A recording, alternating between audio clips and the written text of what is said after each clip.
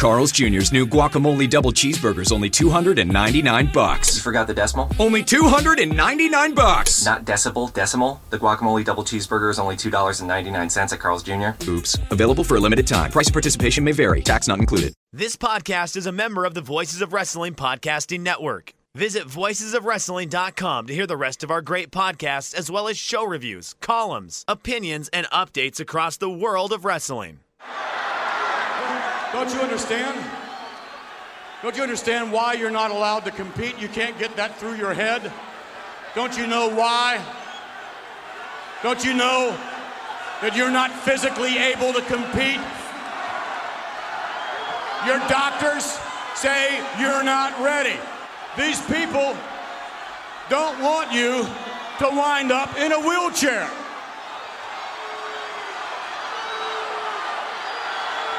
They want to see you compete. Everybody wants to see you compete. But in due time, Steve. In due time. Well, listen to McMahon. Get the violins out. Get a hold of yourself. Telling the truth. Makes all the sense in the world. Hey, you better be talking to those guys over there. I say put him in the slammer. Listen. Don't you know people care? In the World Wrestling Federation, we care. They care. They care about you. That's all it is. And you just got to go with it. In other words, you got to work within the system. That's all you got to do. Is simply work within the system.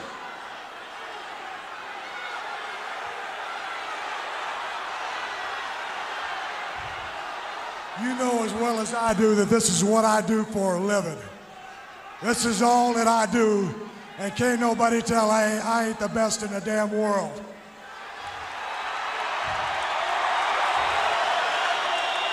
Don't even say nothing. Don't say nothing. Sit here and tell me to work within the system.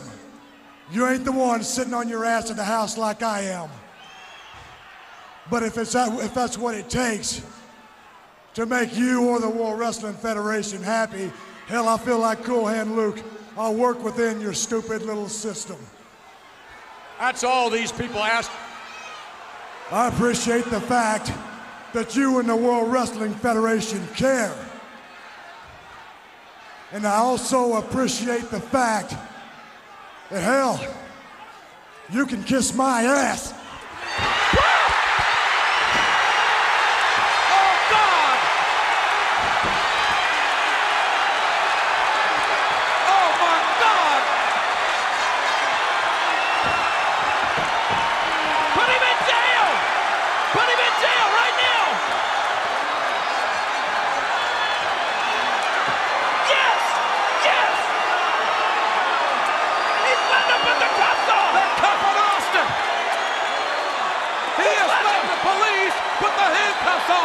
Austin is going directly to jail.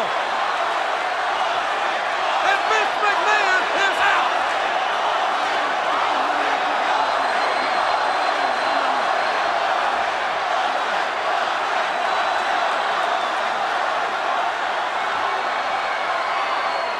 Look at this.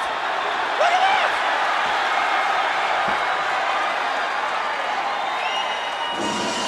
Now to put him under the jail. Believe this. He will be fired, won't he? Tell me he will be fired. I'll tell you what. How do you keep your job now? Austin doesn't give a damn if he's employed or not.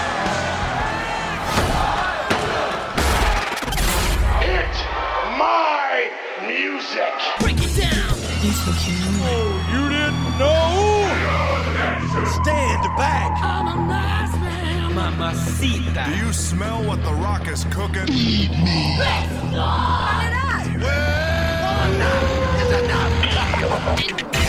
You're listening to Music of the Mat on the Voices of Wrestling Podcast Network. Hello and welcome to Music of the Mat, the podcast devoted exclusively to the music of pro wrestling It's all part of the Voices of Wrestling Podcast Network. I'm your host, Andrew Rich, and today I'm joined by another host. He is one of the hosts of the podcast Shake Them Ropes, also part of the Voices of Wrestling Podcast Network. It's Rob McCarran. Rob, welcome to the podcast. Well, hello. Thank you for having me. It is fun to be here. I look forward to talking about one of the most iconic theme songs in history and one of the most iconic superstars in history. Yes. Well, it's good to have you on, Rob. I know that there's always some anxiety trying to book people, on your podcasts, waiting for responses. So when I put the call up in the prestigious VOW Slack chat, asking if anyone wanted to do this episode, I was a little nervous because nobody answered for a few minutes. But then you popped in and answered the call, so thank you, Rob, for alleviating my worries. Oh, no problem. I know how that can be. I've tried to get guests on our show before, and it's always nerve-wracking to the point where I try not to get guests anymore because there's just too much goes into it. So, I appreciate what you're doing. You're thrown in this position. You got to get people for your show, and you got to see who you click with. So it'll be an interesting time for you as you get different guests for the show. It'll be an interesting time for everyone listening as they listen to different voices talking about the music of pro wrestling. Just don't be nervous. It's okay. People want to do this show with you. It'll be all right. Well, listen, with you on the show, I know I'm in good hands because you're a smart man, Rob, because I heard you on 5-Star Match Game whooping Jeff Hawkins' ass in that trivia.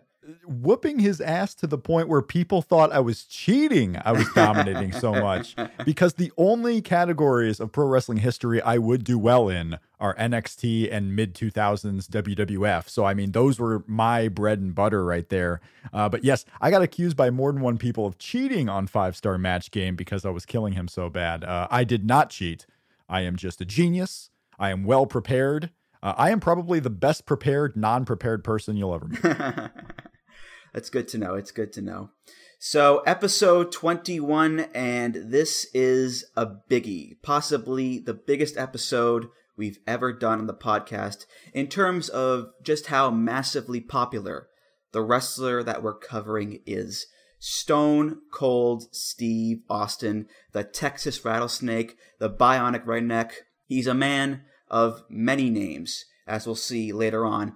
Austin, arguably the most popular pro wrestler of all time, certainly the most popular wrestler of the 90s during his heyday, the Attitude Era, of course, the resurgence of the WWF to becoming this global juggernaut. It's the house that Stone Cold built. A lot of people have their Mount Rushmores of pro wrestling. Chances are he's on a lot of them because it's Stone Cold Steve Austin. It's hard to really capture just how big he was. It's the type of popularity and fame that the WWE have been chasing ever since the Attitude Era ended all those years ago. Rob, we'll start with you because you are, shall we say, the more experienced wrestling viewer between the two of us. Was Austin a big part of your growing up as a wrestling fan? I have to imagine so, right? Oh, well, yes, of course. Steve Austin was the reason that I got into WWF. I was a WCW fan. I was into WCW first. I was really into the big Sting Hulk Hogan angle going on. And I've told this story on Shake Them Ropes, my podcast with Jeff Hawkins, tons of times. I started watching WWF, funnily enough, because Jeff Jarrett jumped from WCW back to WWF. That's right. That is right. So Jeff Jarrett being on WWF made me watch that shoot promo and everything. And then as I started watching the show, it was all about Steve Austin. And I got into the WWF because of Steve Austin. It was that guy. And that's what, I stayed with WCW all the way to the end. And I think part of the reason why I stayed with WWF so long, because when WCW ended, and you had the big Alliance storyline, and we'll get into plenty of Alliance talk. Oh, yes, we will. We will, yeah. With Steve Austin is that craziness of character and how big the summer of 2001 was for Steve Austin. I just loved it. I watched him, and I kept watching the WWF because of Steve Austin, and I stayed with it because of Steve Austin. And when he went away, there was definitely a slow period in my fandom in WWF. And yeah, he's probably one of the bigger benchmarks of pro wrestling for myself as a fan. Certainly what kept me in it after WCW closed. Yeah, one of the biggest regrets that I have as a wrestling fan is that I never got to see the Austin run in real time. Oh, wow. It's always been in clips. Mm-hmm. My first Austin was when he was co-GM of Raw with Eric Bischoff in 2003. He was still causing ruckus. He was still drinking beer, the stunners, the fingers, the works, all of it. And that was all fun to watch. But it's not the same as watching Stone Cold, the active wrestler, fighting Mr. McMahon, fighting the corporation, fighting The Rock and Taker and Foley and Triple H and all those guys. It's just not the same. And I'm convinced if I had started watching wrestling earlier than I had, Austin could have been my favorite wrestler of all time instead of The Undertaker.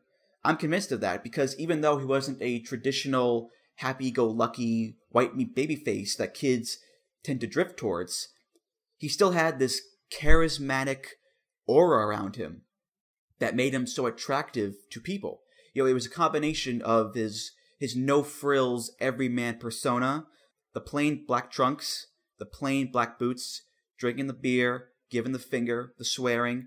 People can relate to that. People can also relate to hating their boss and wanting to beat them up on a regular basis. I mean, kids don't have bosses, but they have teachers they don't like. They have parents that they don't want to listen to. You know, Austin was the avatar to live out those fantasies for a lot of people. Austin was just a badass who fought tooth and nail for what he wanted. And who doesn't love a badass? And of course, there's the entrance and his music, such an integral part of the Stone Cold character and legacy that you can't imagine him without it.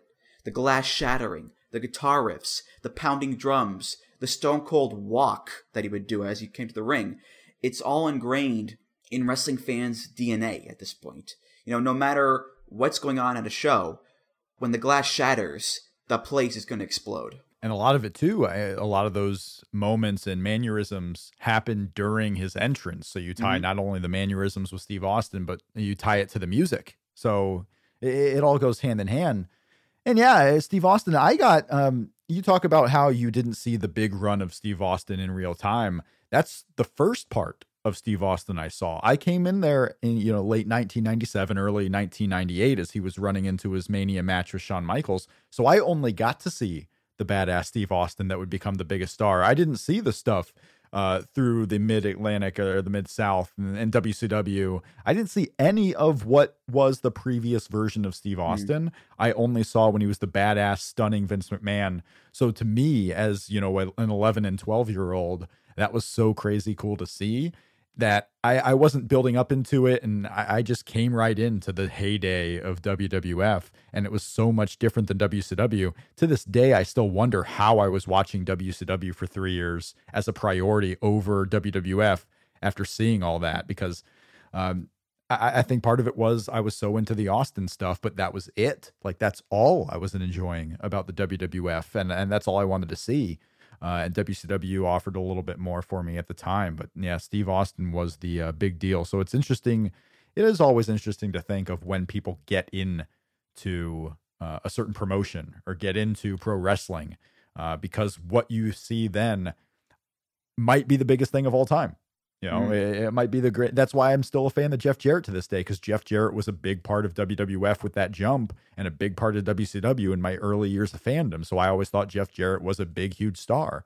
It's funny to think now that people are going to grow up thinking Roman Reigns and Dean Ambrose and Seth Rollins are the biggest stars ever because they're coming in at the top of the Shield and thinking 10 years down the line. Not that that's wrong, not that that's silly. I mean, that's just what kids watching the show now as 12-year-olds will think in 15 years because that's what they grew up with. Yeah. It's a good point. It's all about point of entry. When do you start watching something? When you do, especially as a kid, that's what you're going to think is the greatest thing ever. So many people think that Steve Austin is just Stone Cold Steve Austin. That's all he was. It's all he's ever been. It's all he'll ever be. But Steve Austin is more than just a bunch of broken glass. He's more than just middle fingers. He's more than just Austin 316. He's WCW, he's ECW, he's USWA, he's had plenty of years in his career before he struck gold as the Texas Rattlesnake. You know, plenty of entrance themes as well. I know everyone and their mother knows the Stone Cold theme, but there's so many Steve Austin themes that people don't know. And the point of this episode is to not just discuss the classic themes, but also the themes that you may not know, and to get a different side of Steve Austin and to encompass his entire career. And that's what we're going to do right now. So, Rob, if you're ready, let's head on down to 316 Gimmick Street, open up a can of audio whoop-ass, and discuss the theme history of Stone Cold Steve Austin. Danny Davis is going to be on his way to the ring here in just a moment, and he's going to be battling Stunning Steve Austin, who is... See if we can get Steve over here. Steve, if you don't mind, Steve and Jeannie is with him. If we can get him over here for just a moment. This man has been named Rookie of the Year by Professional Wrestling Illustrated. That's Jeff Jarrett was named Rookie of the Year some time ago, and you have just been named Rookie of the Year. Exactly. I am the Rookie of the Year for 1990, and things have been going real well for me and Jeannie. But what I want to talk about, the only reason I am here today, the only reason I am in the Mid-South is because of that Southern title that Jeff Jarrett's got around his waist. Now, I think Jeff Jarrett is one heck of a wrestler. He's a great athlete. But when you look at Stunning Steve Austin, you see a man with the tools to do it all. I've done a lot in the short time that I've been in the sport, and I want people to start looking at me as being the greatest wrestler ever. And I don't think I'll have any problem getting that belt from Jeff Jarrett. Well, it's a tough belt to get. It's a tough belt to hold. So, Well, let me tell you something. Stunning Steve Austin, he's the greatest, he's awesome, and you're fixing to see him in action right now. Exactly, so why don't I just start the match right now? All right. Would you like that? Let's do that. Steve Austin, Stunning Steve, with Jeannie in his corner. We begin in the USWA. That's where Austin first made a name for himself as Stunning Steve Austin. The first theme he used was in 1989 off the album Fair Warning. This is Van Halen with Unchained.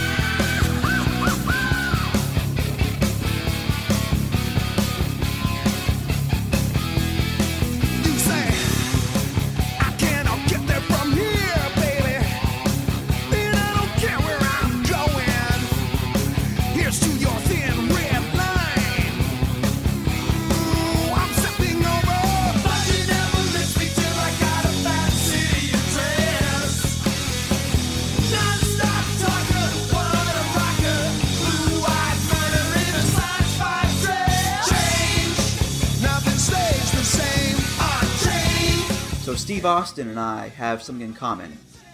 We're both big fans of Van Halen. Austin loves Van Halen quite a bit. He actually had David Lee Roth on his podcast once. Unchained, not the biggest Van Halen song, but it's definitely beloved because from note one, this song kicks major ass. From that chunky as fuck opening guitar riff, to the rhythm section kicking in, to Dave's swaggering vocals, to the hook and beyond. Unchained is a fantastic jam, easily one of my favorite Van Halen songs. It's everything that I love about Van Halen, where it's heavy metal, but it's also fun. You've got these pounding drums from Alex Van Halen, the deep bass from Michael Anthony, Eddie is delivering these killer riffs, but even then the atmosphere is still upbeat in a party. You've got Dave doing his shtick with the spoken word bit later on. There's a lot of heavy metal out there that you can classify as doom and gloom, but I've never felt that way listening to a Van Halen song. I can always get perked up listening to Van Halen. You're right, and it's the funness of this song that actually fits the Steve Austin character. When I was first listening to this in the context of a Steve Austin theme, I was thinking, does this song really fit? Like, Steve Austin, obviously a big fan of Van Halen. but does this fit Steve Austin really? And I'm like, as I'm listening to it, I'm thinking, yeah, you know what? Steve Austin going into this new era, he can be going in there as a fun guy. He had the long blonde hair. You see some of the segments of his USWA run, and you can think, okay, Unchained really fits.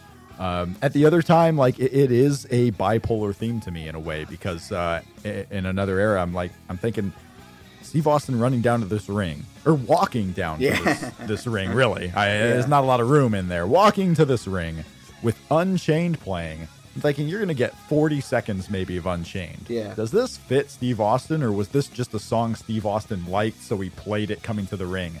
To me, this was like an indie theme where a guy just picks a song he likes and not necessarily a song that fits his personality. And I could be completely wrong there, but obviously this was a huge Van Halen fan because it was not the only song he used for himself. No, yeah. It's weird to think of Stone Cold coming out to this song, of course, but again, this is Stunning Steve. Correct, exactly. This is the young, flowing blonde hair, the piercing blue eyes, the pastel-colored trunks. He was a different guy, a different character, the cocky young heel. He looked like, actually, he could have been in Van Halen, really. Oh, sure. Which would have been fun to see, him singing in that deep Texas voice of his, "Come on and dance the night away, hey-ho." But yeah, Stunning Steve, it fits this character, his youthful exuberance, certainly. It was a short-lived song, so, it got him started. But as I think, I have a feeling that as Steve Austin was coming to the ring and doing what he was doing, he changed it to a different Van Halen song, because I just have this feeling that he didn't think it was working for himself either. Well, as we'll see with the next one, I think it's a little bit of a better fit for Austin's character, definitely. Yes. Yeah, so this next song is, we used it from 1989 to 1991. This is another Van Halen song. This one is off of the first Van Halen album, the self-titled debut, also known as Van Halen 1. This is Runnin' with the Devil.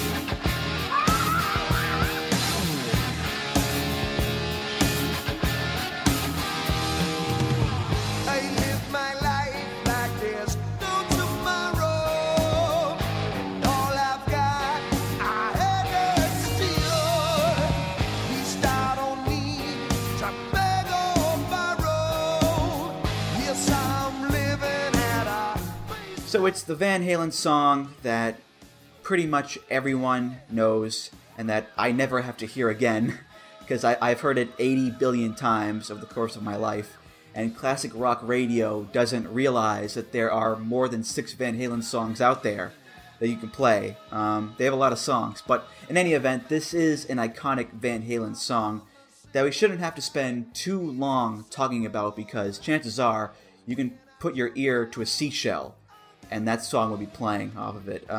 It's a bit slower than Unchained, a bit weightier. It's less frantic. So it's much better suited, I think, for a heel like Stunning Steve, as opposed to Unchained, because Unchained is more up and party and babyfacey than this one. Here you've got those opening bass notes, those do do do. Down, down, down, down, down. The tempo is slower, the riff is a lot juicier, it's a lot heavier than Unchained, I think. So it's better equipped for a heel to handle, in my opinion. Yeah, I would say so. Like I said, I think this is the song that, Steve Austin wanted to use something iconic. Maybe he was told, hey, let's pick out a different theme, and he went with this one. I just thought it fit his character a little bit better, at least the character he was portraying, even with the long blonde hair, even with the different character, obviously, than what he would become famous for later on. It was just it's a cool song. It got you into it. Everyone knows the beginning of it. Everyone knows the song by now.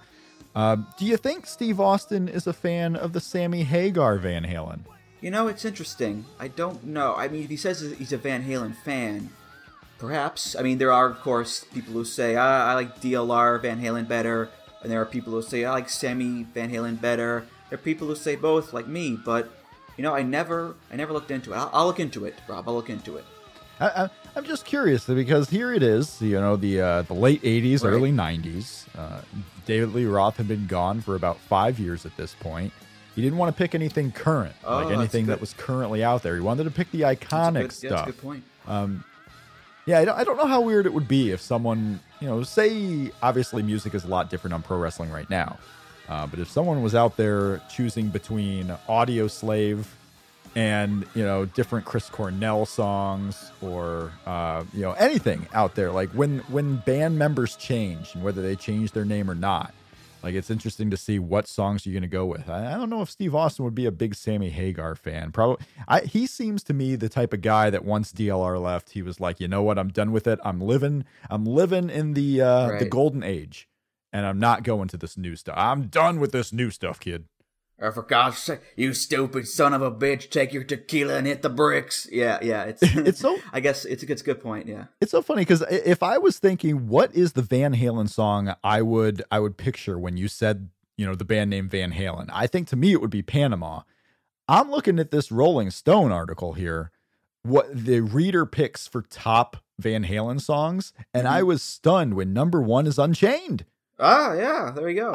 I can't believe it. I was expecting Panama, or I was expecting Running with the Devil. But no, Panama is number 2 to Unchained. So maybe it's even more iconic than we thought. Perhaps it's an underground favorite. It came from behind. Who knew? Yeah, there we go. Hey, yeah. Look at that. Look. Rolling Stone keeping track of Steve Austin's themes. Yeah. This theme, Running with the Devil, was also used, by the way, by Davey Richards early in his career. That's right. Good old Davey coming out to Van Halen. How about that? I do recall that now that you say it, because it was not an iconic Davey Richards theme. No. He's had more iconic themes, definitely. And what I will always remember as far as this song and its connection to wrestling is this song was used in the classic WCW film Ready to Rumble, where David Arquette and Scott Kahn are in the van with the nuns. And one of them has an acoustic guitar, and they sing Running with the Devil with the nuns. Yes, and those nuns are farting. Oh, but they're nuns. They shouldn't be doing that. Whackity schmackity do. Comedy. David Arquette, comedy legend. Comedy gold. My goodness. One more Austin theme from the USWA, and it was used in 1990. It's not Van Halen. It's actually quite a ways removed from Van Halen. It's David Bowie, off the album Young Americans. This is Fame.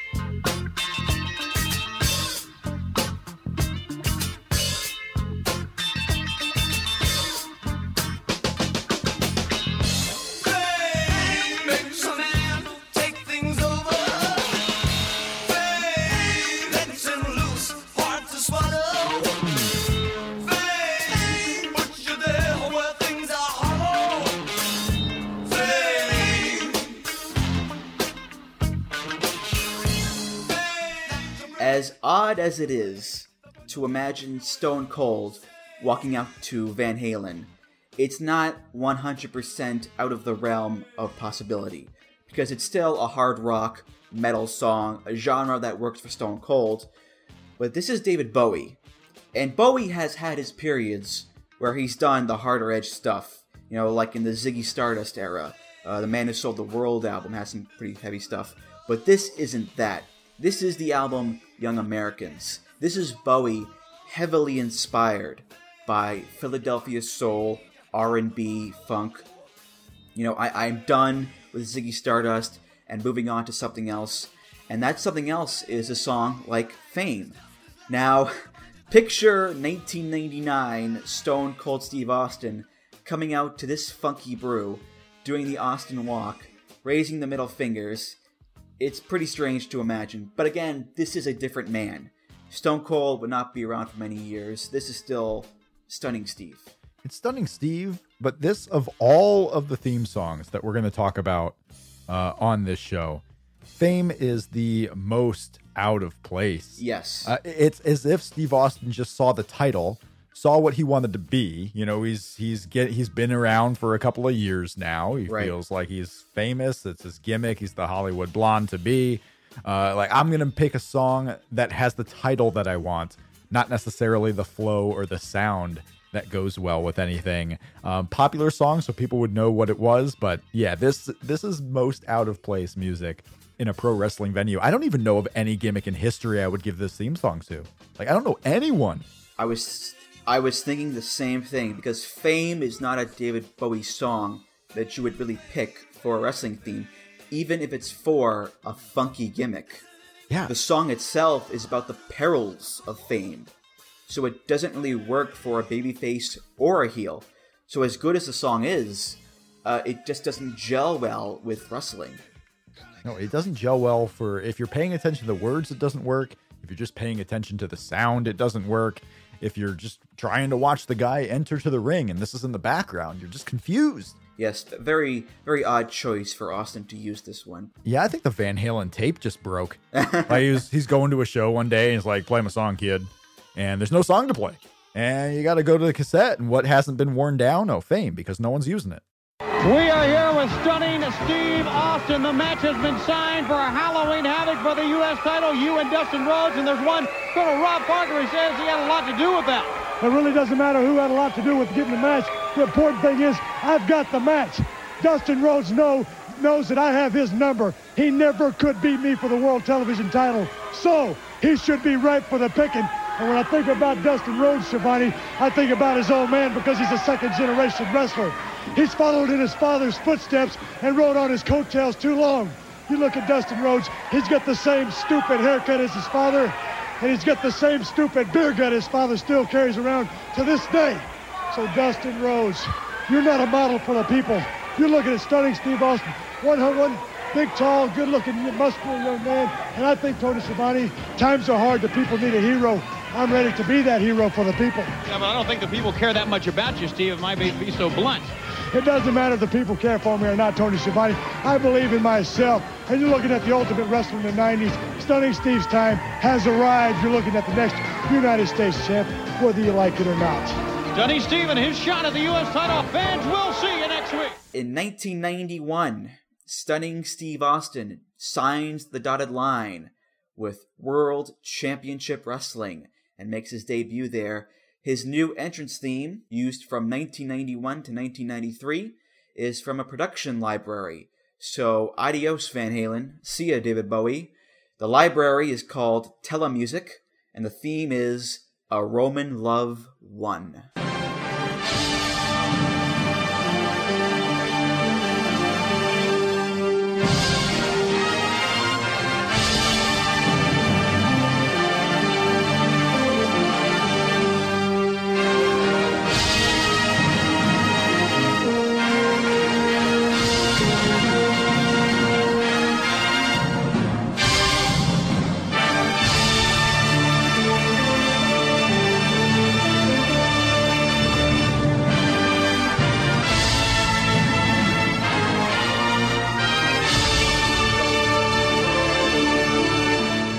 Very fitting that this song is called A Roman Love, because it sounds very Romanesque, very gladiatorial, with the horns, the deep drums, the clashing cymbals. Oh, yeah. It's all very epic. And having a song like this be your entrance theme as a heel, it really accentuates the pomposity of Austin's character, the whole Stunning Steve Austin gimmick of him being this classic, arrogant, better-than-you type of heel. He's above the common man. He's elevated over the rest of us. Very reminiscent, actually, of Mr. Perfect's theme. That same type of classical style and same type of heelishness. So very, very appropriate use of this type of genre for Stunning Steve to use. Yeah, I would say it's very appropriate. You just watch some of Steve Austin's or Stunning Steve's entrances during this music being played, and you're right. It's very pompous music. It's very gorgeous Georgie. It's very Chris Mastersy, if you want to go with different realms who would have these types of musics. The bodybuilder, the flamboyant bodybuilder, who's not only thinking he's better than you, but looks better than you. Steve Austin's got the looking better than you part. He's got in his promos that he thinks he's better, that he's flashy. What's interesting, though, when you have this type of music is you have to play it up in your entrance to the ring. And he had the valet, and he had different types of entrances and everything, but he's just walking straight to the ring as this music is playing. It's not like he's playing it up. He's not on the stage turning at the different tones of the music, as you would see later in entrances as they get more flamboyant as time goes on. It was a very on the record pick, a very on the map pick, but to me, it didn't 100% gel together because Steve Austin in his entrance wasn't playing it up. It's almost like so far what we've talked about with all of his themes they all fit his look. They mostly might be music that he himself likes, but he's not comfortable doing the character yet. He hasn't found who he's going to be. Like, this is the absolute, it's hard in real time to see how this would play out, but you know what Steve Austin becomes later on, and looking back at it, you're thinking, well, this was a guy clearly that was trying a couple of different things, thought he knew what might work, but he wasn't comfortable yet. And this theme music, to me, almost more than Fame being so out of place, this is the theme right here that you just think, you know what? This was Steve Austin playing something that he's just not. Yeah. He's going for a character type rather than being an actual character. Yeah. And it fit that character type perfectly. He just didn't play it up. Yeah. It didn't fit him. Like, the music could have been dead on for what a character like that could have been. But Steve Austin, Stunning Steve at that point, wasn't playing it up. And you talk about how it was used out of a music library. And that's what WCW really did. I mean, all the way up to their close, they just kept using regular generic theme music that they could get license free. You would see these things on sports highlight backgrounds. You would hear these themes everywhere because they were just out of a catalog. I mean, no personality to them. This one fit what Steve Austin could have been as Stunning Steve, but it just wasn't 100% gel to me because of what Stunning Steve actually did on his way to the ring. Yeah, there's a really beautiful moment in the song where it transitions into this more like peaceful pastoral sound with like a windwood, so like an oboe or a flute or something.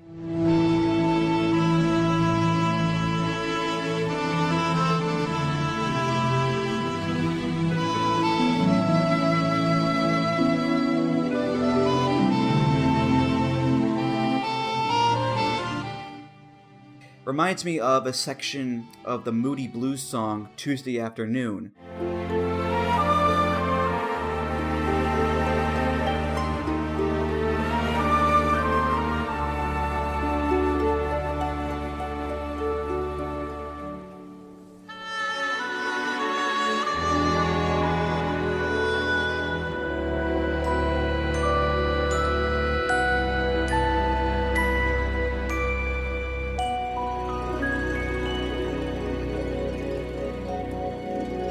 It gets all calm and nice, and it reminds you of like a warm summer evening. It's that type of sound.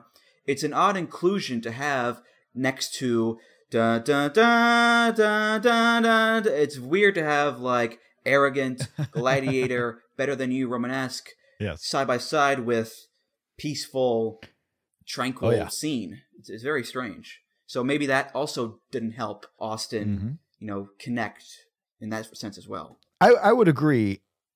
I would agree, and I don't know the 100% story on it either because I just can't remember all the different Steve Austin biopics that have been around and documentaries. But I have to imagine that Steve Austin was probably presented this theme, or they chose it for him, or maybe it was one of a few themes, and this was the best or the least worst. Maybe he thought this was, but someone picked this theme out like, this is what we imagine Stunning Steve to be based on your look. And I don't think Steve Austin was going through the themes and like, yep, that's the one. That's the one I need. Give it to me. In 1993, Austin gets a new WCW theme, which lasts until the end of his WCW run in 1995. Another Production Library song, this one from Bosworth Backgrounds. It's called Satan's Sister.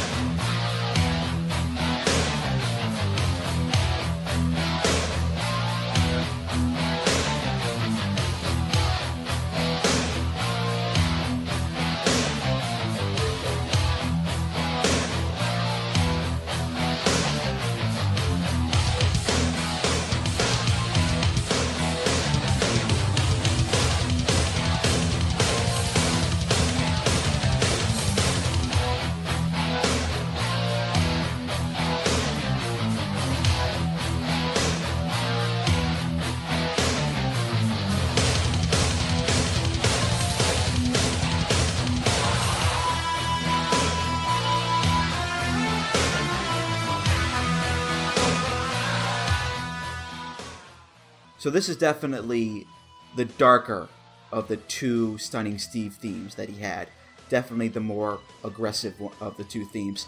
And we know this because it starts with this very Terminator-esque synth beat in the beginning, this do-do-do-do-do-do-do-do-do, before it transitions into a hard rock guitar riff and drum beat. And as the song goes on, you add on the more complex guitar solo underneath the main one. The drums become more hectic until the entire song becomes this heavy metal frenzy with wild guitar scales and fast drumming, fast as hell. Then it slows down again into this bluesier guitar solo, and then it repeats. So this song certainly has a harder edge to it, definitely, than A Roman Love does, especially since it's called Satan's Sister.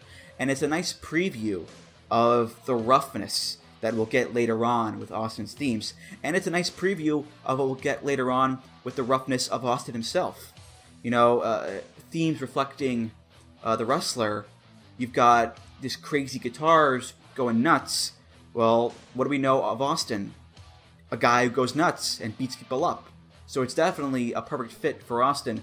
As far as Stunning Steve, I know he wasn't the madman that Stone Cold was, but he was still presented as kind of this very tough guy, sort of aggressive type of wrestler.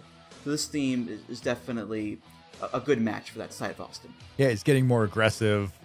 He's showing the tougher side. He's still got the long blonde hair, and he's still playing that up in parts, and especially the promos. But yeah, this is the turning point. If you're looking at the turning point in themes, you would imagine that if you're looking at just the list of the theme music and no promotions, no time periods, you're just listening to the different themes based on the list, you would think this would be his first WWF theme. Like, this is where Stunning Steve is gone, and it's Steve Austin. But this is, I would say, all the theme music up to this point is completely different. This is the true turning point, because now you see all the music that's closer to, Satan's Sister, this generic theme. If it weren't for his first theme as the Ringmaster, you would have a complete tale of two Steve Austins in a row, in absolute time symmetry here. But you obviously get that thrown off when he enters into the WWF. But this was harder. This was pretty close. If you really want to stretch and listen to the similarities between the first theme of real Steve Austin, you get more to his iconic theme. This is pretty close. For a generic theme that was just in a music catalog that WCW found, this is pretty close to what would be his eventual iconic WWF theme. And you're right, this is the start of the more aggressive Texas Rattlesnake almost, a couple of years before he actually becomes that character. I was surprised to see the date that it was actually used starting in 1993, because this totally seems like a 1995-1996 era Steve Austin theme. He found a good one. It took him a while. It took him really 4 or 5 years, but this was the theme. Yes, generic, but this was the theme that eventually shot Steve Austin into being Stone Cold Steve Austin, and it happened in WCW. And this song was also used when Austin was in the Hollywood Blondes tag team with Brian Pillman, who were an awesome team when they were around. But yeah, it's pretty cool to see Austin having a theme that just sounds like an Austin theme. Roman Love, sure, but that's not really Steve Austin. Steve Austin is hard rock, as we've seen with Van Halen. He is metal. He is guitars and drums and just being a badass. And this theme is definitely on the right track to him unveiling himself as being the badass. And it's kind of close like that for Brian Pillman too. Yeah. I mean, Brian Pillman turning a corner in his career and seeing what he would become. It's the same thing for him. You could see this theme being on Brian Pillman. And it's funny how these are themes that come from a production library. Because Steve Austin, the Hollywood Blondes weren't the only ones to use it, because it would get shuffled around. WCW had these themes in a catalog. They're going to reuse them. There were a few themes from guys that were used by different characters throughout the years. So if you were listening to WCW entrances throughout 2000, you would have heard this song again coming from other stars. I found a little list here of who used this theme after Austin and Pillman. Jake Roberts, Marty Jannetty, Greg Valentine, and Blitzkrieg. What an odd collection of guys that is. Yeah, there is definitely a name. You can even make a case for Blitzkrieg. That sounds pretty cool for him. You got the name and everything going on, but Greg Valentine coming out with that theme, you might as well give him a Roman Love 1. What are you doing giving him Satan's Sister? Exactly. And Jake Roberts, too, it fits him, I think, well. Yeah, sure. Kind of sinister type of guitar stuff, but yeah. Greg the Hammer, not exactly known for his heavy metal chops, shall we say. Greg Valentine coming out with the flowing blonde hair and the robe. The old man gut, yeah. I mean, did they... it's unbelievable to me. Did they just think Steve Austin aged 25 years in the span of 2 years and just gained a ton of weight? And they're like, hey, we got Steve Austin back. Let's give him his theme music back. A couple of weeks ago, when Eric Bischoff told his secretary to tell her secretary to leave a message on my answering machine for me to call Eric Bischoff. And then I called Eric Bischoff, and he proceeded to fire me over the phone. I thought a big cloud was lifted off the career of Steve Austin. Because gone were the days where I'd go up to someone and say, hey, what about me and Sting? We got this big thing going. How about the cage? And someone says, no, baby, that's for somebody else. We're just going to keep you right where you're at right now. Well, then I said, well, how about me and Savage? Man, I got this great idea, man. He comes in, he's got the Slim Jim deal. Well, hell, I got... No, Steve, that's for somebody else, baby. Then you go... I got this great idea. I can do it with Hulk Hogan. I'm going to be the Steve-O-Maniac, and we're going to take this thing all the way because Hulk Hogan, Hulkamania was the biggest thing to ever come down to wrestling's pike. And they say, no, that's not for you, brother. You can't do that. We're going to keep you right where you are. I said, how about me and Brian get back together? The Hollywood Blondes, it was the best tag team to come along in 10 years. And they say, no, Steve, we need you in a singles role, man. We need you to do this. We're going to put the U.S. title on you, and then we're going to take you here, and then you're the number one contender, so then you got this world title shot. Well, all that never happened.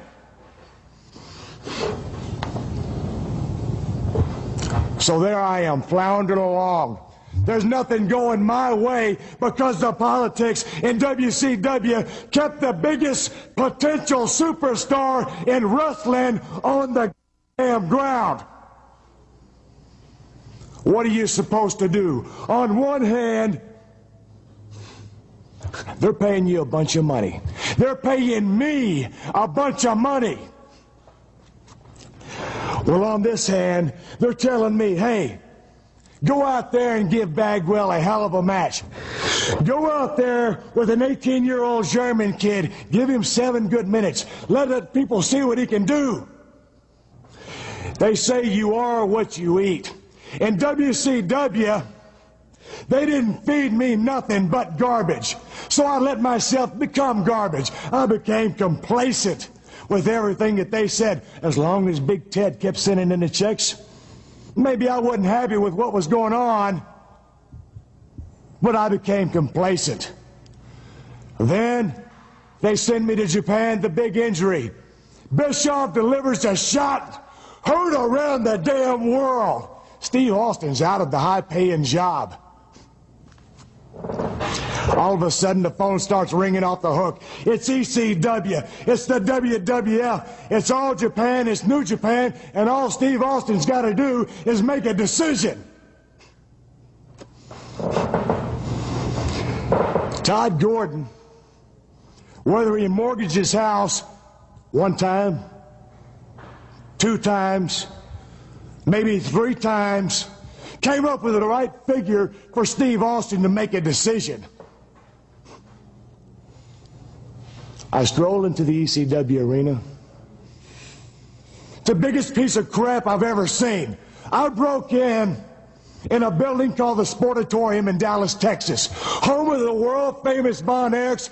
Anybody that was anybody stepped foot in the Dallas Sportatorium. For the last 2 years, all you've heard about anywhere in wrestling is the famous ECW arena.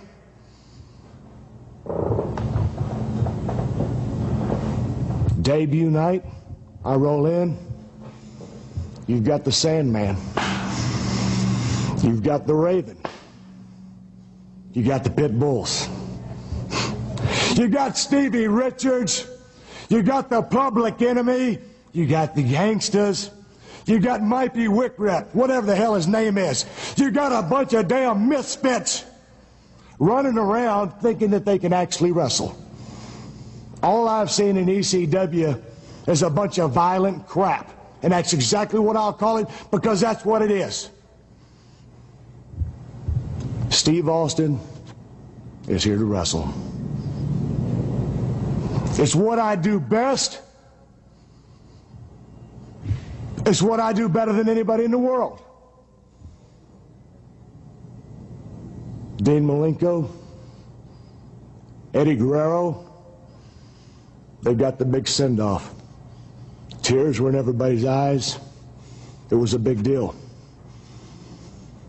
All Steve Austin got was a good swift kick in the ass as Bischoff hung up the phone and left me high and dry. There's no Hogans here.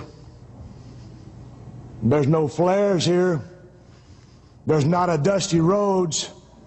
And there damn sure isn't an Eric Bischoff here. There's no one that can hold back Steve Austin now. Stunning, tossed it out the window. Never was meant to be. ECW is going to find out firsthand what Steve Austin can do. And I'm going to show everybody here exactly what a true superstar is supposed to do. What a true superstar is supposed to be. Because no one here can hold me back.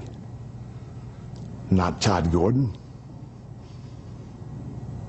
Not Hulk Hogan. Not Eric Bischoff. Nobody. I'm going to be the superstar that I always knew that I could be. Because there's no one in ECW that can stop me. Austin in WCW had some success. He won the WCW television title, the US title, the tag titles with Brian Pillman, but he never rose above the mid-card level. They didn't see anything in Austin as a main event level type of guy. And in 1995, when Austin gets injured on a Japan tour, WCW releases Austin from his contract. Where does he go next? The WWF? Eventually. But first, he makes a quick trip to Extreme Championship Wrestling. He's only there for a few months, but one cannot deny the importance of Austin's time there, because it is there that he developed the foundations for his Stone Cold character, the defiant, anti-authority persona. Stunning Steve is gone. Instead, we get superstar Steve Austin. And his theme would be from the musical Jesus Christ Superstar by Andrew Lloyd Webber and Tim Rice. This is Superstar.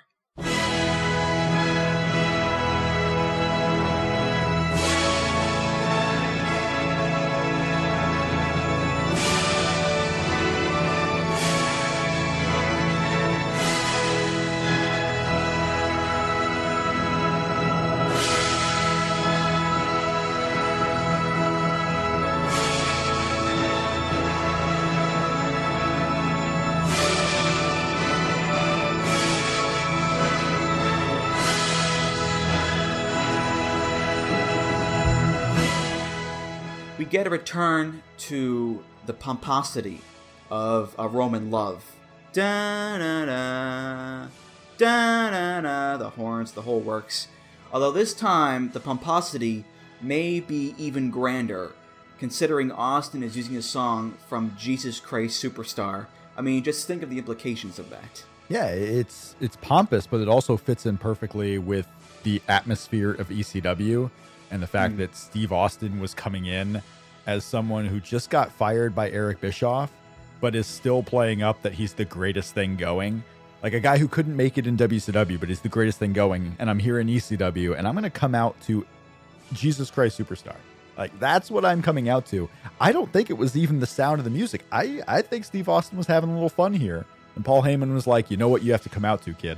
You have to come out to this ridiculous song that as soon as it plays in the ECW arena, it is going to get you booed out of this place for life. Yeah. And he playing it up. This was the fun period. Yeah. I mean, this was basically Steve Austin on summer vacation, and he was going to play it up. And I thought this song was perfect for his ECW, his short ECW run, and perfect for the character that was going on. Like if you're just picking a song to have some fun, to go with this character, you could not have picked a better version for his WCW or for his ECW run. You couldn't pick Satan's Sister. No. You couldn't even have his eventual WWF themes. If you came out to his iconic WWF theme in this version of his character in ECW, it would have been a failure. Mm-hmm. You had to come out to this. Yeah, this was Austin letting his hair down, or whatever hair he had left down, because he was going balder by the second. This was him having fun. This was him, letting loose and stretching. This was him outside of WCW, outside of the confines of this big, global wrestling company, and going to somewhere where he can be looser, where he can stretch his wings, where Paul Heyman will let him do shoot promos. When Eric Bischoff told his secretary to tell her it's one of the greatest promos ever. The whole idea of Austin expressing himself and saying, look, I know who I am. I'm a great fucking pro wrestler. I'm a superstar. And I came to ECW, and what do I see? I see the Sandman. Yeah. I see the Gangsters. Yeah. I see Mike, whatever the hell his name is. It's him becoming this incredible talker and really showing people he has what it takes. That WCW was wrong to let him go.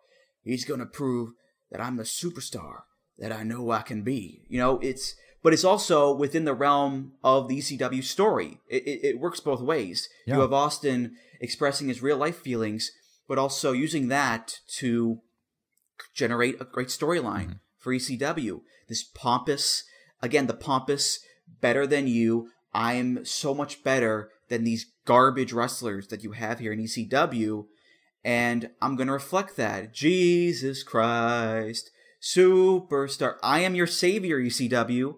I am your savior. I am your hero. I am your icon. I'm going to take this stupid bingo hall company to the top.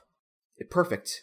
He was doing Gorgeous George almost, just in a more modern way. Yeah. Coming out there, I'm better than you. I look better than you. But it's ECW. It's nitty. It's gritty. I'm wrestling a guy like the Sandman. I'm wrestling a guy like Mikey Whipwreck. I'm wrestling both of them at the same time. Yeah. One of my favorite segments, you talk about the promo about Eric Bischoff. I cannot tell you how many times I watched that promo as one of those hidden Easter eggs on those ECW Unleashed or ECW Uncensored DVDs. Yeah. You know, followed by the Mikey Whipwreck Sandman Steve Austin match. Just so weird because, of course, I didn't see any of that until after you got Stone Cold Steve Austin. So it was weird seeing the back in time Steve Austin, and it perfectly fit.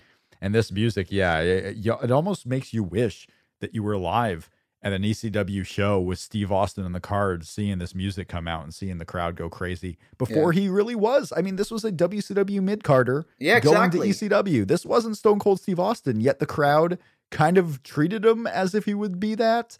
He acted like he was going to be that. It worked perfectly, his little small run in ECW. He was an indie darling, and they treated him like an indie darling, even though he wasn't an indie darling. I mean, it's almost like it went the opposite order here. You know, Cody Rhodes going from WWF as a mid-carder to ROH. I mean, Steve Austin's run in ECW is kind of like what Cody Rhodes' run right now is in ROH. Jesus Christ Superstar, by the way, is another song that was used before by a bunch of guys. Superstar Billy Graham, Don Morocco, actually Damien Sandow used it later on.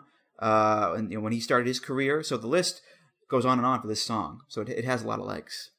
The fourth prestigious King of the Ring, Stone Cold Steve Austin, an incredible victory. The first thing I want to be done is to get that piece of crap out of my ring. Don't just get him out of the ring, get him out of the WWF. Because I've proved, son, without a shadow of a doubt, you ain't got what it takes anymore. You sit there and you thump your Bible and you say your prayers, and it didn't get you anywhere. Talk about your Psalms, talk about John 3:16. Austin 3:16 says, I just whipped your ass. Come on, that's not necessary. All he's got to do is go buy him a cheap bottle of Thunderbird and try to dig back some of that courage he had in his prime. As the King of the Ring, I'm serving notice to every one of the WWF superstars. I don't give a damn what they are. They're all on the list, and that's Stone Cold's list, and I'm fixing to start running through all of them. As far as this championship match is considered, son, I don't give a damn if it's Davey Boy Smith or Shawn Michaels. Steve Austin's time has come. And when I get the shot, you're looking at the next WWF champion, and that's the bottom line, because Stone Cold said so. Obviously anything but humble. The fourth prestigious King of the Ring, Stone Cold Steve Austin. Austin eventually signs with the WWF and debuts in early 1996 as the Ringmaster, managed by Ted DiBiase. Not the most auspicious start for his WWF career, but that's true for a lot of guys, to be honest. And we'll see that the Ringmaster doesn't last too long. And neither does the Ringmaster theme, only about 8 months or so. It's by Jim Johnston. It's Austin's first Jim Johnston theme, and it's called Circle of Doom.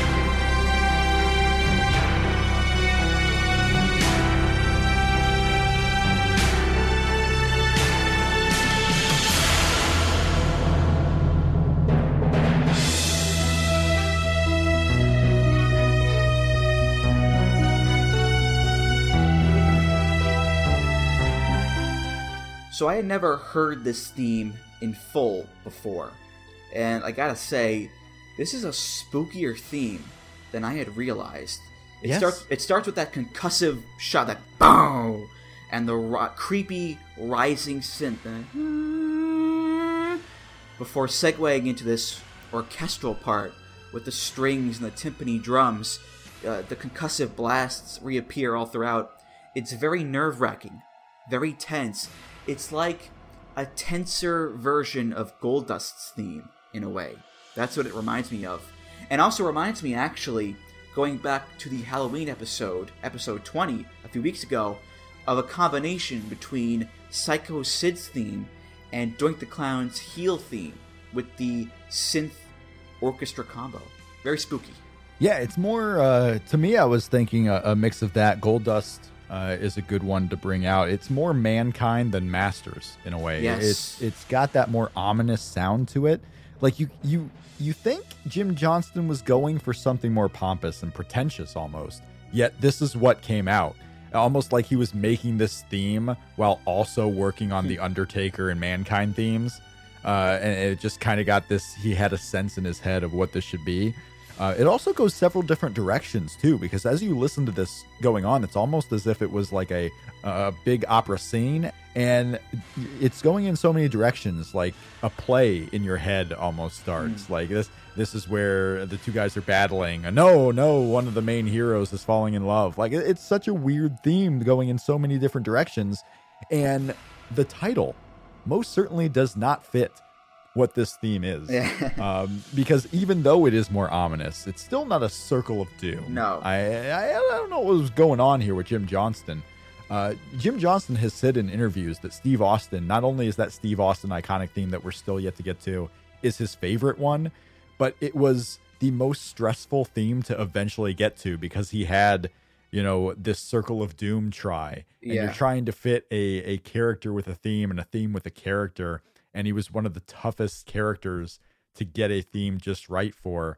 And it's unbelievable that it really only took him, 2 or 3 tries to get to a great Steve Austin theme. And he got kind of lucky. Like he was writing for a character that was still on the rise instead of one that was a main event player. Cause I'm sure that is stressful for any songwriter. Like I need to make this grandiose theme for the world heavyweight champion.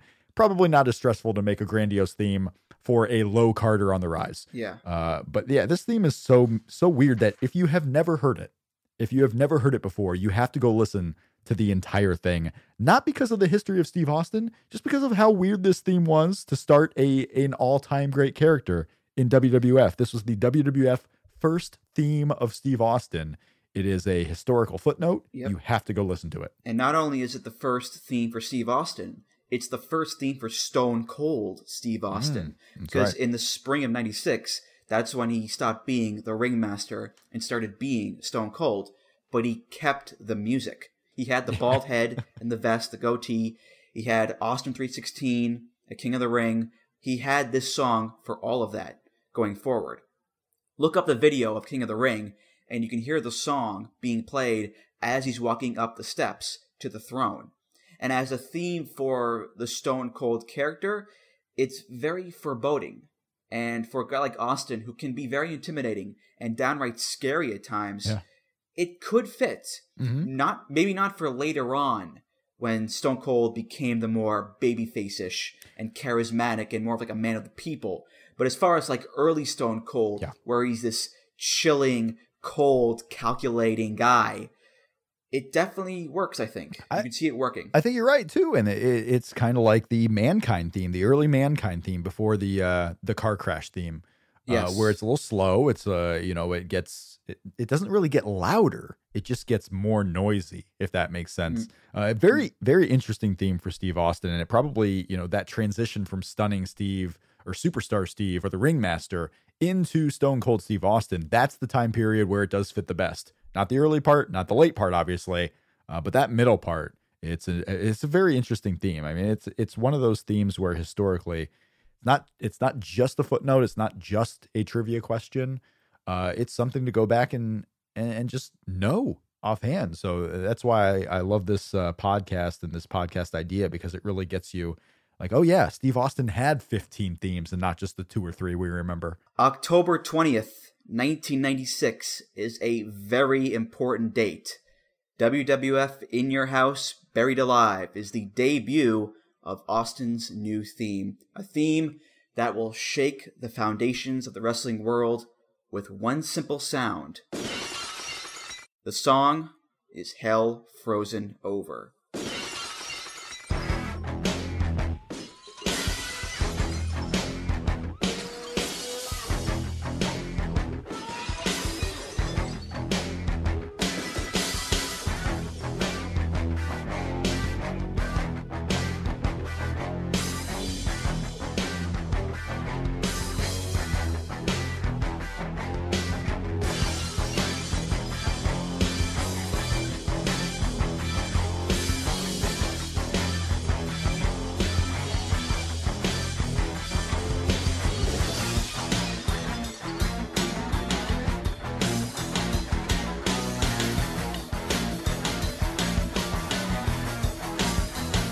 First things first, Rob. The glass shatters. Quite possibly the most iconic sound in pro wrestling. It's impossible for a wrestling fan to not associate this sound with Stone Cold. It's practically Pavlovian at this point to hear glass breaking and think, oh shit, here comes Stone Cold, which is the point of the sound being there in the first place.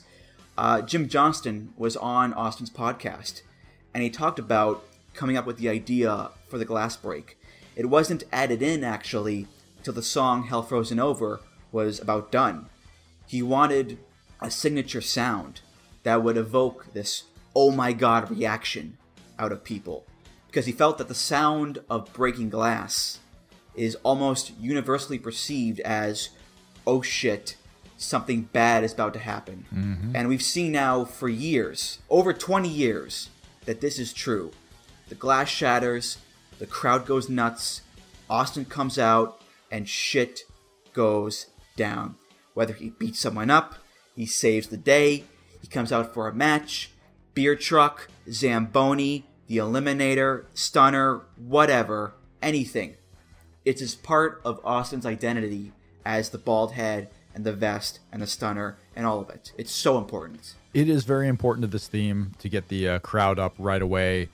But you take the glass shattering out of the theme, it is not a very hot start. Like, obviously, this is, and the version after really becomes the iconic Steve Austin theme, Yes. and one of the most iconic themes of all time. But it may not have failed had there not been the glass shattering, but it certainly helped make this theme the Steve Austin theme we would remember to this day, 20 years later, because that glass shattering opens up on such a hot note that you don't notice the first real notes of the song, especially this version, the Hell Frozen Over version. It's kind of slow going at first. It's not incredibly noisy. It's not incredibly loud. It's kind of slow the first couple of notes as it gets louder moving on and gets into the danger zone there. But the glass shattering certainly helps. It's almost more important than the song itself, the glass shattering. So it's a very good ad there. I mean, this is one of those, it's a small ad, but a genius ad. Do you know how Jim Johnston made that sound? I have no idea how he made that sound. I know he has told it. I'm just not 100% sure if I remember it. What he did was he recorded two different pieces of glass breaking. Okay. Then he combined that with an explosion and a car crash. Huh. Well, there you go. And he layered all of those samples on top of each other. But due to the high frequency sounds of the glass breaking, you don't really hear the explosion or the car crash. You just hear the glass, which is pretty neat. Yeah, it's danger. It's danger coming at you. I mean, Steve Austin isn't here to shake your hand. He's coming out here to stun you, to kill you, to murder you, to death you. Now, as far as the rest of the song is concerned, Hell Frozen Over is the first version of the iconic Stone Cold theme. Mm-hmm. It debuted in 96. And it has pretty much all of the elements of the song that we'll talk about right after this one, which is, of course, like as you said, the theme that people associate with Austin the most. It's got the same rhythms, the same riffs, the same type signatures, the same structure, certainly the same genre. The song has a hard edge to it, as hard as Satan's Sister and Van Halen does, absolutely. The drums really pop in your ear, the guitars are low-toned and menacing. A great job done by Jim Johnston to fully distinguish between the Ringmaster Steve Austin and Stone Cold Steve Austin, certainly. Ringmaster is spooky synths and strings. It's haunting, it's mysterious, it's fantastical. Even the name Ringmaster has a heightened nature to it. Hell Frozen Over is rock guitars and pounding drums. It has these jagged guitar riffs. Dun-na, dun-na, dun-na, dun, dun-na, dun-na, dun-na. It's gritty. It's menacing. It's street level. It's real. The key to Stone Cold was that he was just this guy. And this theme does so well in accentuating that with how it's composed. And the song is also perfect for the Austin walk. You know, that walk he does, it just works so well, certainly. The key differences with this song and the next one is that the production for Hell Frozen Over is noticeably more dated, I think. It's the mid-'90s. It has that mid-'90s Jim Johnston rock sound with the instruments being a bit more processed. Not to say that it majorly detracts from the song, but you can really pinpoint when this theme came out, I believe. The other difference is the police siren. Hell Frozen Over has a police siren in the background, which is a little silly looking back, but it does add, I think, to that whole chaotic, beer-drinking, hell-raising type of character that Stone Cold was. Yeah, I think it was one thing too far. Like, that's what Jim Johnston put in there to make it a loud theme. But you're right. I mean, production-wise, if you had only heard Hell Frozen Over, you wouldn't think anything of it. But once you hear the next song that would become the iconic theme, you're like, you go back to Hell Frozen Over, and you're like, man, this is just kind of bland. I mean, I get the background is there, but there's not a lot going on. It is totally an old theme, if you will. What I do like about it is, as I got into playing video games and playing wrestling video games, like, I believe this was the theme that Austin had for the WWF Warzone game and the WWF Attitude game, like the first PlayStation games I had that were wrestling related. And I always liked having Steve Austin come out to that theme because it fit a video game well. But the signs were there. This was Steve Austin. This was Stone Cold Steve Austin coming.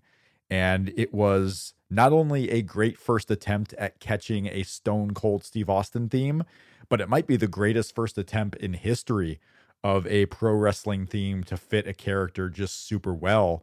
And he had a lot of these in the late 90s because I kind of liken it with Chris Jericho. I mean, Chris Jericho's first theme was a little bit of Hell Frozen Over, to where it wasn't the super loud theme. It was a little slowish. And then the second version became the iconic Chris Jericho theme. This is what happens. You get a good idea, you have the basis down, and then you improve on it and just perfect it. I would also put Undertaker in that same category. Yes. Oh, yeah. Coming out of Survivor Series 1990 with the Funeral Yes. Dirge. Definitely a different version than he had with Graveyard Symphony, but you can tell that it worked for Undertaker, no matter what type of production it had. That da-na-na-na-na, that works for Undertaker, and it was a home run right from the get-go. Same was true for Austin with this one. Yep, you get the basis down. You're like, okay, this is great. This is working. Let's add a little bit to it. Let's change what needs to be changed, and let's make it the perfect theme. Yes. So I'm glad they didn't stick to it. I'm glad they evolved it. But I'm certainly glad for both Steve Austin, Jim Johnston, the WWF, and us that they created this theme and they found it, because it is one of the most recognizable pro wrestling themes of all time. Now, there's another version of Hell Frozen Over, which is off of WWF The Music Volume 2, which has Austin saying some dialogue mixed in with the song. You are completely pathetic.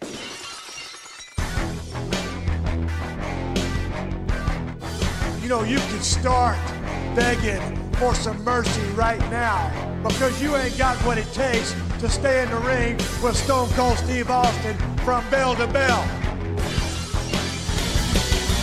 Why can't I be like Stone Cold? Because people like you make me sick.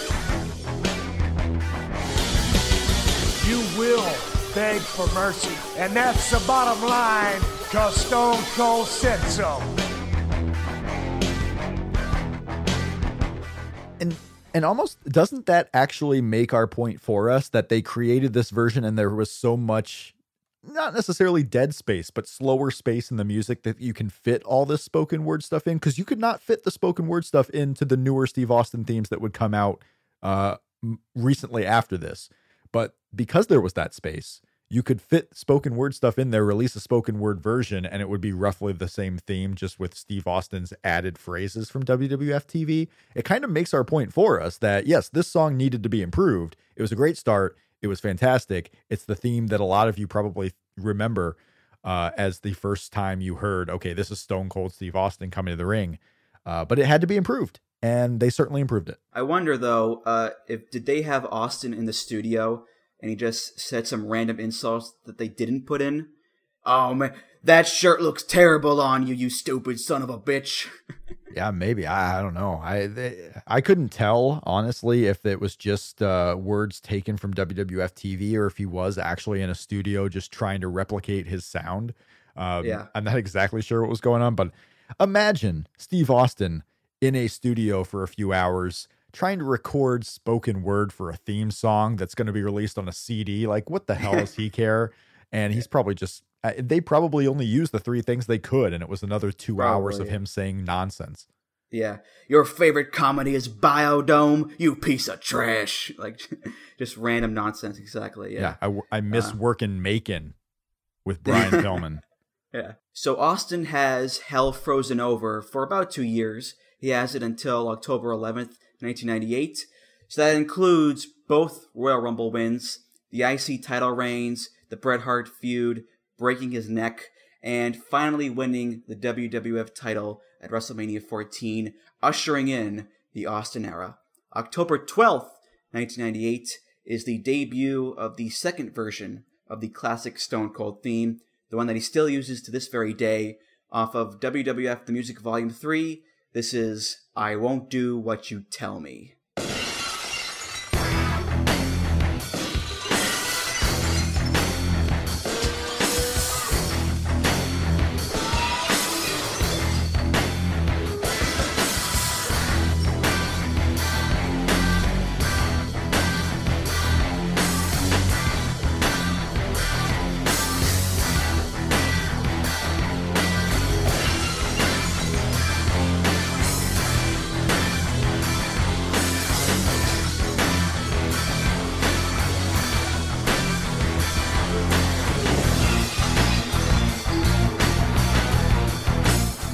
This song and Hell Frozen Over are essentially the same song, but you can tell, listening to I Won't Do What You Tell Me, that there is a world of difference here when it comes to how it sounds. Everything sounds crisp. I think crisp is the right word for this song. Hell Frozen Over is good, but the production makes it sound dated. Here we have a song that doesn't pull you out of it because of how it sounds. It's timeless and so well produced. Even the glass shattering sounds better. It's just a full production, and like you said, Rob, it's proof that that foundation was there. Now they just had to build up, and they built it up into this beautiful, beautiful theme. Absolutely. And this is the iconic Steve Austin, Stone Cold Steve Austin theme. This is fuller. It's louder. There's no downtime in the song, if you will. And yes, the fact that he still uses it to this day, it is nearing a 20-year-old theme. Yeah, there were some spots in between where he wasn't using this theme, but everyone knew. Oh yeah. Oh, we will get to the millions. But this is not only a great theme for that character then, but it's still Steve Austin's coming out here as a 50-year-old. You know, he's got the beer gut. You know, he doesn't take the shirt off anymore. He's not the Stone Cold Steve Austin of yesteryear. But when this theme music hits, it takes you back to 1998, 1999 Steve Austin. It's as good of a theme song as you could ever get. And think of all the different 1998 theme songs that were going out there. I mean, they had redone Mankind's theme to the car crash. The Undertaker was still using different versions of theme songs going out there. But nothing was as loud as this Steve Austin. Not even The Rock. I mean, it took The Rock another year or 2 years before he got the current theme that he uses right now. This was ahead of its time in a way, and a theme song that if it debuted right now on WWF TV would probably still be the best theme song they have. And this is an era of great theme songs all around. This is unbelievable in the production, the character that it fits, and the timeliness and timelessness, really, of what a musical theme song would be for a pro wrestler. This is the iconic pro wrestling theme. This is a song that I have heard millions of times, but because it sounds so well and because it's so timeless, I still get into it. I mean, just listening into this song in preparation for the show in my headphones on its own, I just get lost in it. There's something about this collection of guitar riffs, the pounding drums, the glass shattering.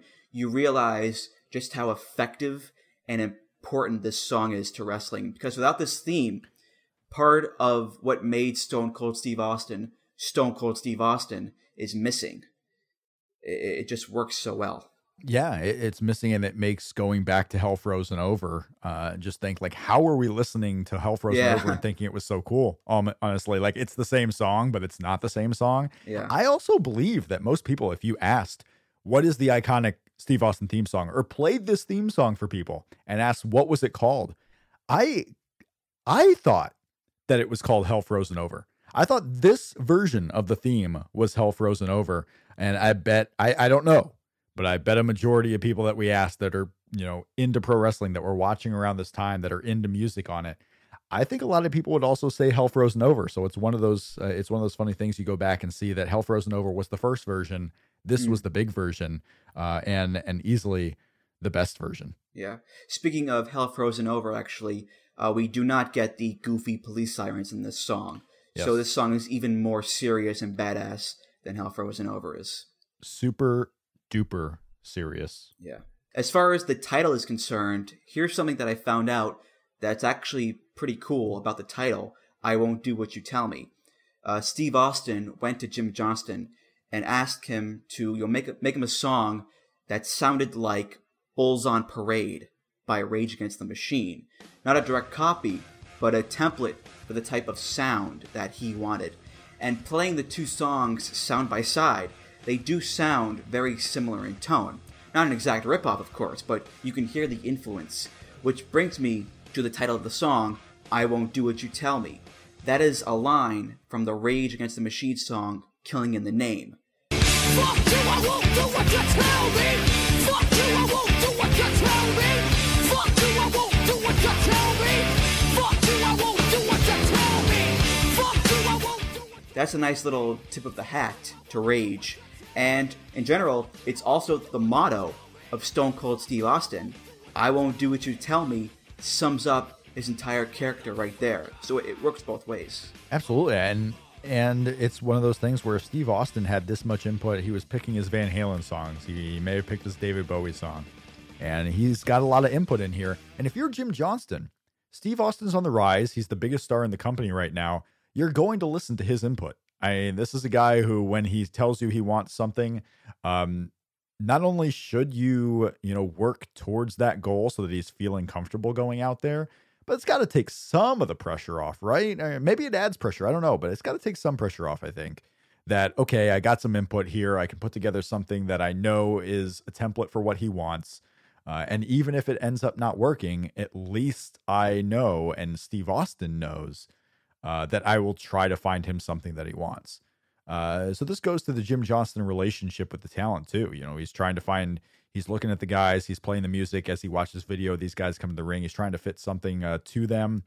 This song fits the walk. It fits the violent nature of Steve Austin, what he was being in this day and age in WWF. I just don't know of a more perfect theme you can find for somebody. Towards the end of 1999, Austin is pretty banged up and he needs to take time off for surgery to get better. So WWF does the sensible thing and has Rikishi run Stone Cold over with a car at Survivor Series 1999, as you do. Austin takes almost a year off of wrestling, then makes his big comeback at No Mercy 2000. The month before, at Unforgiven, he debuts a brand new theme.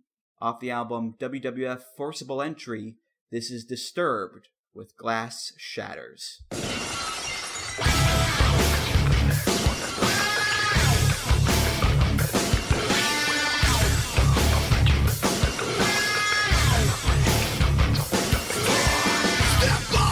The next one, and I'm gonna kill you. Don't believe it, but I'm betting that you will. Stop, no, I'll let you live a little bit with the pain that I bring. You know it's only the beginning. Stop, cause you're the next one, and I'm gonna kill you. Don't believe it, but I'm betting that you will. Stop, no, I'll let you live a little bit with the pain that I bring. You know it's only the beginning. Not breaking the limit inside you. Stop making some more to hide you. I'm breaking the limit inside you. Stop making someone to hide you. I'm breaking the limit inside you. Stop making someone to hide you. I'm breaking the limit inside you. Don't run away, bring it on. This is Austin's first theme since the USWA to be from a popular artist and to have lyrics. The artist in question is Disturbed. Now, I know Disturbed is one of those bands that people tend to make fun of. They're the Animal Noises band, and to be fair, David Draymond, the lead singer, does enjoy making weird noises with his mouth.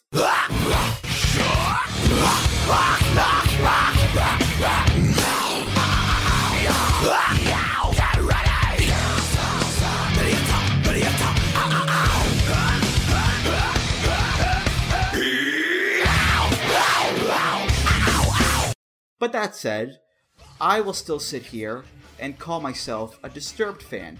Not a super mega fan. I've got 30 songs of theirs in my iTunes. Not their entire discography, but I do enjoy them quite a bit. And the choice to use Disturbed for this theme is actually quite on point for the WWF because it's 2000. Nu metal is still a big thing. Disturbed has actually just arrived on the scene. Their debut album, The Sickness, had dropped back in March. Down with the Sickness, their most popular song, won't be released as a single until October, but that became a huge hit. So I gotta give credit to WWF for capitalizing on the nu metal craze and getting this hot nu metal band to do the theme for their biggest wrestler. Yeah, and they kind of got lucky that Disturbed had quite a few hits, both during and after this song hitting. This also an iconic Steve Austin theme. If the Steve Austin theme with words, people are saying Disturbed, they're saying Glass Shatters, the name fits everything. Forcible Entry also. Underrated album. Great album. Oh my gosh. Great album. Great songs on that. One of the best WWF. I used to love those WWF theme CDs that would come out, and Forcible Entry on there was just... was probably one of my favorites. Not with every song on the top of my head, but right now, Forcible Entry, I would believe. Because I used to love that album. And this song fit. Obviously it's a play on his iconic, I Won't Do What You Tell Me theme. It's, it's got the Disturbed words in there. Disturbed's a good time. You want to listen to something hard. You're just driving around. You want to listen to something metalish, hard. I was a Disturbed guy. I would download some Disturbed songs. I had downloaded some Disturbed on the old Napster machine for a while. So I'm right there with you, Andrew. It's not like I'm not ashamed to tell you that I listened and had some Disturbed. I don't think I have any on the iTunes anymore. Just kind of fell out of that. But at the time, for sure. And he used this theme song. I honestly did not realize how little it was used. It was a pretty short period of time. Less than a whole year. This is one of those things where it surprised me that I thought he was using this for much longer. But the time periods make sense. I mean, he was out for a year, then later on he was with the Alliance. It makes sense that it was less than a year. It still surprised me. Yeah, only about 9-10 months or so. The song itself, not much to say about it. It's you hit the nail on the head there, Rob. It's Disturbed pretty much covering I Won't Do What You Tell Me, putting their own nu metal sound on it as opposed to Jim Johnston's more traditional Southern hard rock sound. So it's heavier than the original version, of course. And as far as the lyrics are concerned, I hadn't heard the song in full in a long time. So when we were preparing for this, I looked up the lyrics. I didn't realize just how repetitive the lyrics are, because there are 7 unique lines in the song that are just repeated over and over again. Mm-hmm. Step up, because you're the next one in line for the kill. You don't believe me, but I'm betting that you will. Step up, I'll let you live a little bit with the pain that I bring. You know it's only the beginning. I'm breaking the limit inside you. Stop begging someone to hide you. Repeat that 3 times. I'm breaking the limit inside you. Don't run away. Bring it on straight to me. Rinse and repeat. So it's not exactly Tangled Up in Blue, but I think it gets the point across. Austin's on the hunt. He's still violent. He's still dangerous. He's still aggressive. He's going to beat you up. The typical Austin shtick. So it works in that regard, certainly. It works. And that's what I like about when artists come in to revamp a theme song, a WWF theme. I like when they keep it as close to the actual theme that you like. Batista's big iconic WWF theme was a play on the Jim Johnston song that was created for him. It wasn't changed. It It was the same song, but louder with words. And that's when you get the good stuff. When you completely change a song just to bring an artist in, that's no good. You talk about the lyrics too, and you think about it, like it's got to be an easy gig for these bands to come in. They don't have to really write anything. It's a theme song. You're only going to hear mostly the first minute to minute and a half. This isn't a song that's playing for 5 minutes down the road, unless you're Randy Orton making Romania entrance. It's not playing that long. No. AJ Styles' theme, his current theme. I mean, it's no, they don't want none. No, they don't want none for 2 minutes at a time. There's not a lot of words there. The wordsmiths aren't working on these wrestling themes. And that's what you want. I don't want a lot of words. I don't want a story in the song. Just, bash me over the head with loudness. That's what I want. And that's what Disturbed did with this theme. Yes. It's a shame it didn't last as long as I thought it did. Well, there's a reason it didn't last that long, but we'll get to that in just a few minutes. I will say that the choice to change over from I Won't Do What You Tell Me to Glass Shatters is quite significant, because Austin had this theme from his return after the hit and run all the way through the Royal Rumble 2001 win through WrestleMania 17. And Mania 17 is when Austin, to quote Jim Ross, sells his soul to the devil himself, Vince McMahon, to win the WWF title.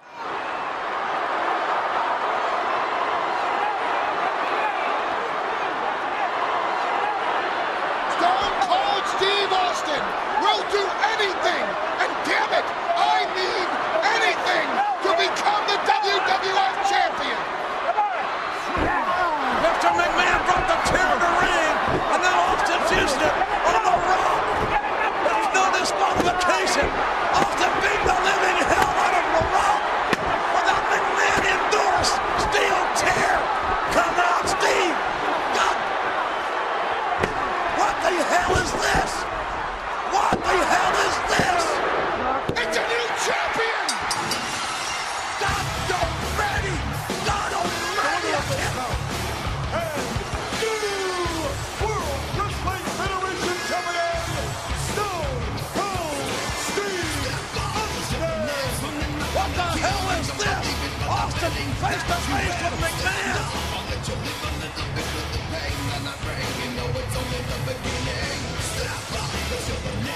They're shaking hands. Stone Cold is shaking hands with Satan himself. For the love of God, someone tell me this is not happening. It's happening. Stone Cold Steve Austin has sold his soul for the WWF title. We are witnessing something that will be talked about for years to come. I don't believe this. What the hell? Son of a bitch. Son of a bitch, I don't believe this. Steve Austin drinking a damn beer with Mr. McMahon. Stone Cold has sold his soul to Satan himself to win the WWF title. Why, Steve? Why this way? For the love of God, Texas or not. Why is Stone Cold? McMahon and Austin are together. Vince McMahon and Stone Cold Steve Austin are together. Austin and McMahon may have fought. Might as well urinate on the rock. That's what they've done to it. I can't believe this. I thought I knew Austin. I thought I knew the Texas rattlesnake. Why, Steve? Why this way? You might as well urinate on the rock. Austin turns heel. And I don't know if this is intentional or not. Most likely not. But the fact that Austin changed his entrance music to something that was a bit heavier, a bit noisier, and going not too far away from the classic theme, but going to a different song at all, is a nice case of foreshadowing, where Austin is now a different guy. He's no longer the valiant babyface fighting for the everyman. Now he's just a bad guy. I think it's pretty cool. Absolutely. No, the foreshadowing, you can look back at the theme songs his entire career and see foreshadowing in them that really shouldn't even be there and probably isn't there, but makes sense with the timeline at the same time. It's a career filled with foreshadowing themes. So Austin as a heel keeps Glass Shatters for a few months post WrestleMania 17, the Raw after the Invasion pay-per-view, where Austin betrays the WWF and jumps ship to the Alliance. Austin gets a new theme, just for one night, July 23rd, 2001. It's called Rattlesnake.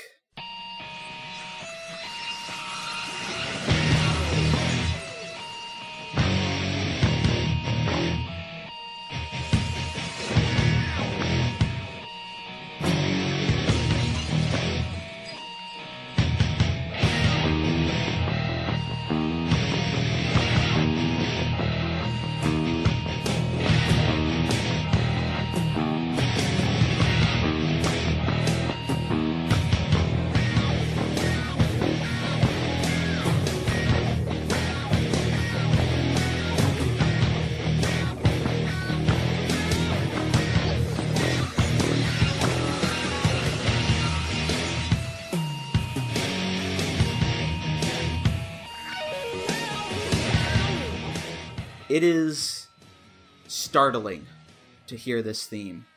First of all, we don't get the glass shattering. That is thrown out the window. Instead of that, we get this high-pitched guitar,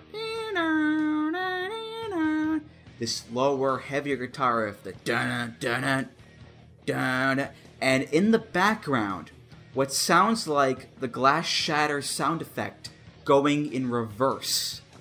This deep bass line comes in, the drums start to pound, then it transitions into what is effectively this twisted, slowed down, bluesy version of I Won't Do What You Tell Me, complete with bluesy guitar solos. So it's a very different take than what we've been used to for the previous 4 years. It's garbage, Andrew. Very nice and polite there. It's garbage. It's junk. It was thrown away after one night because it was spoiled so quickly. This was spoiled meat, and it had to be thrown out. And there was no redeeming qualities about this at all. They tried reversing sounds. They tried making it the iconic theme, but also at the same time making it so different. It was a try.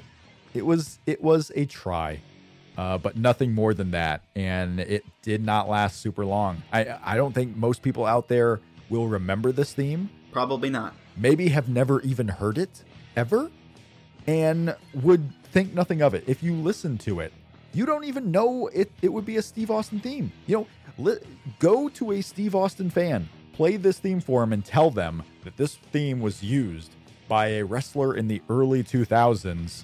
And I don't think people guess Steve Austin. As similar as it sounds in parts, it's so different. Yeah. I will say, though, that as strange as it is to hear this theme associated with Austin, as a heel theme for this version of Austin goes, I think it fits the bill. Because 2001 heel Austin was this paranoid, violent, unhinged psychopath who had gone off the rails. You know, siding with Vince and Triple H to form the Power Trip, siding with the Alliance later on, the What Chance, the manic behavior, the insane look on his eyes, the hugging Vince, the guitar playing, all of it. So to have this theme, this twisted nightmare of the Stone Cold theme, it's an apt representation of the twisted person that Austin had become. Even little things like the glass, going in reverse, that becoming distorted, it adds that effect. So even though this theme wasn't amazing, wasn't iconic at all, only lasted one night, I think it's an interesting look at a heel Austin theme and what that could have been. And I would say too, it fits if you want to look at not so much the song, but the fact that this was a change and only lasted one night. That was the Steve Austin character that summer. He was a heel. He sided with Vince McMahon. But then as you got the Alliance stuff going on, like he was still with Vince and with WWF, but he would switch over, go to the Alliance. He would be anti-Vince McMahon. He was going back and forth. That summer really marked part of the rise of Kurt Angle too, because Steve Austin was going back and forth. Kurt Angle was going back and forth. One night, Kurt Angle would be the babyface. The next night, Steve Austin was the babyface. And the crowd was just going in a whirlwind. Every single week was a different WWF show with you didn't know who the big star was and who the big babyface was. And that is a funny point with these WWF theme changes for Steve Austin, is because he was going crazy. He was the insane Steve Austin. You didn't know where he stood, and you wouldn't know where he stood because you didn't know what theme he was going to use week to week. Very as manic and crazy as Austin was, so were his themes. You know, one week it's this, and another week it's that. It's very up in the air, certainly. Only a couple days later, July 26, 2001, the SmackDown After Invasion, Austin gets another one-night-only theme, and this is called Hell on Earth.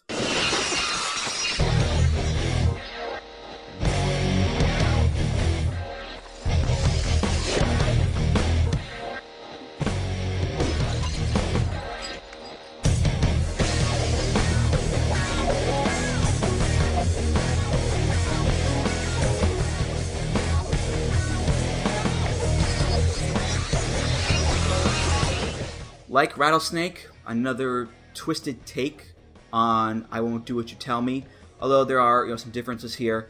The glass shattering is back, although it's a different sound effect. Mm-hmm. It's deeper and it lasts a split second longer, so it's like a heel glass shattering, if that makes sense. You know, the whiny guitar line is taken out. That's gone. We only have the slow down Stone Cold riff. You still have the bluesy guitar solo in the background. The sound quality for this one, I know, is not that great. No. I found it on YouTube. There really aren't any great clips of this at all. This is the best I could find. But you can still hear it, the basics of it. Again, not an amazing theme by any stretch. Even in the good quality sound, it still sounded like if you were on Napster in 2001 trying to find Steve Austin themes and you thought you were downloading Hell Frozen Over or I Won't Do What You Tell Me, and you got this Hell on Earth theme, it was close enough to where you're like, okay, did I download the right one? But also whacked up enough to where, no, you did not download the right one. Get this off of your computer. It's probably loaded with viruses. Remove it immediately. It was a remix of the iconic theme, but it did not have the same sound, and it had to go. It's funny, in 1996, Hell Freezes Over, great theme, Hell Frozen Over. Now it's thawed. Okay, Hell has risen. Hell is on Earth. Hell is on Earth. Yes, and this song is as disastrous as that scenario would be. So it fits in that regard. Hell on Earth is Stone Cold being on the same side as Sean Stasiak and Chuck Palumbo. It's definitely, it's another, take on insane Stone Cold Steve Austin. What theme would that sound like? But obviously Jim Johnston isn't happy with it because it only lasts one night. Or at least maybe Vince isn't happy with it, or Austin, or someone isn't happy. Everyone's unhappy with it. No one is happy with this theme, which is why it changes again the next week. His third new theme in a week. And this one only lasts 2 shows. The Raw on July 30th and the SmackDown on August 2nd. We know that Jim Johnston loves to tinker around with his themes. On the Undertaker episode, we played like 8 different versions of Darkseid. So it's not uncommon for there to be a quick succession of theme changes. But it's still jarring to have Austin go from being, pretty consistent with his themes for 4 years to having 3 different themes in a week. When he's your top guy, nonetheless, as well. Exactly. Yeah, it's not a good look to have this going on for him. And this third theme is called Paranoid.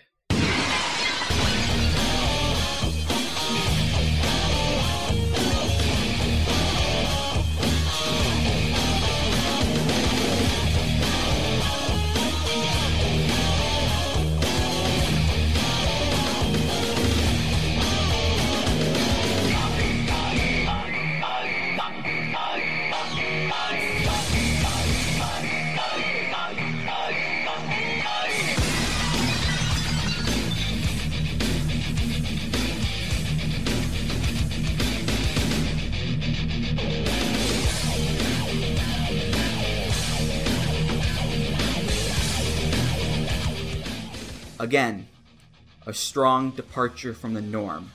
The strongest so far, certainly.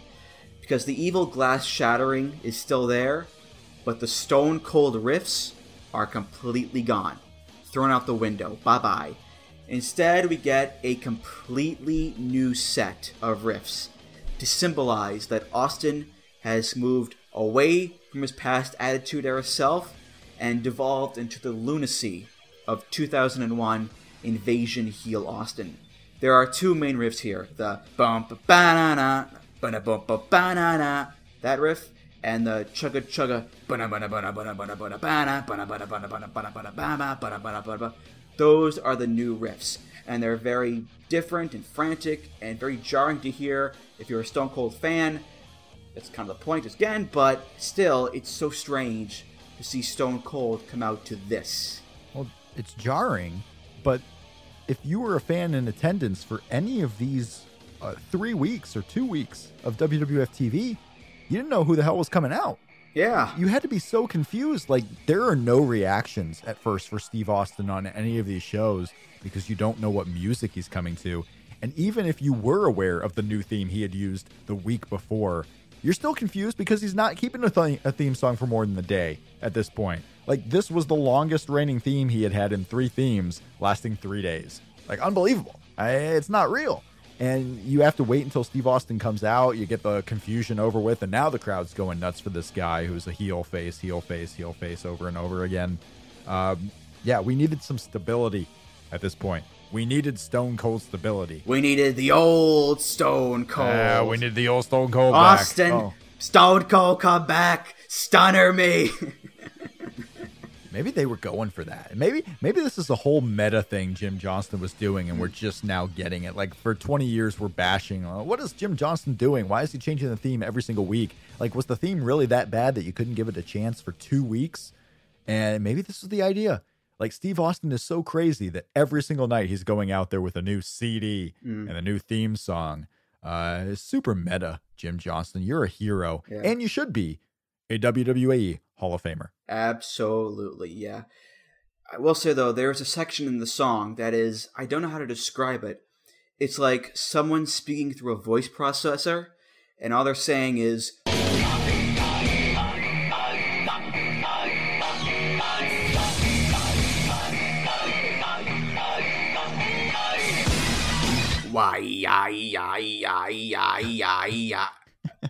I think that's what that is. I don't. It's very strange to have in an Austin theme because Austin themes are pretty much always guitar riffs and drums. That's pretty much all it is. You don't get like strange, like industrial, like experimental stuff like this. So it's very, very weird. It's funny, too, that we have talked about the last 3 theme songs he had used longer than they ever made appearances on WWF TV. Yeah. Oh, God. Well, let's get to our 4th and final heel theme of this little quartet here, Rob, as well as the final theme of the episode. And this is one that he used for more than a week. How about that? August 6th to November 29th, 2001.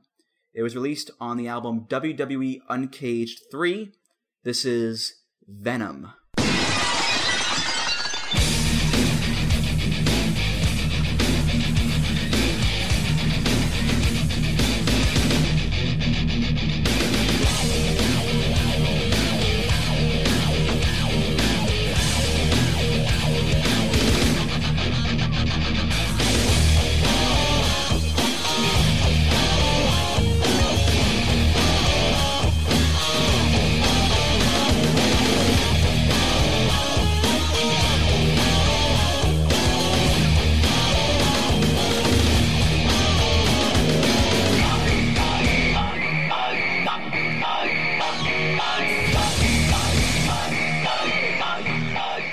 Not much to say about Venom. It's basically a resequenced, better sounding version of Paranoid.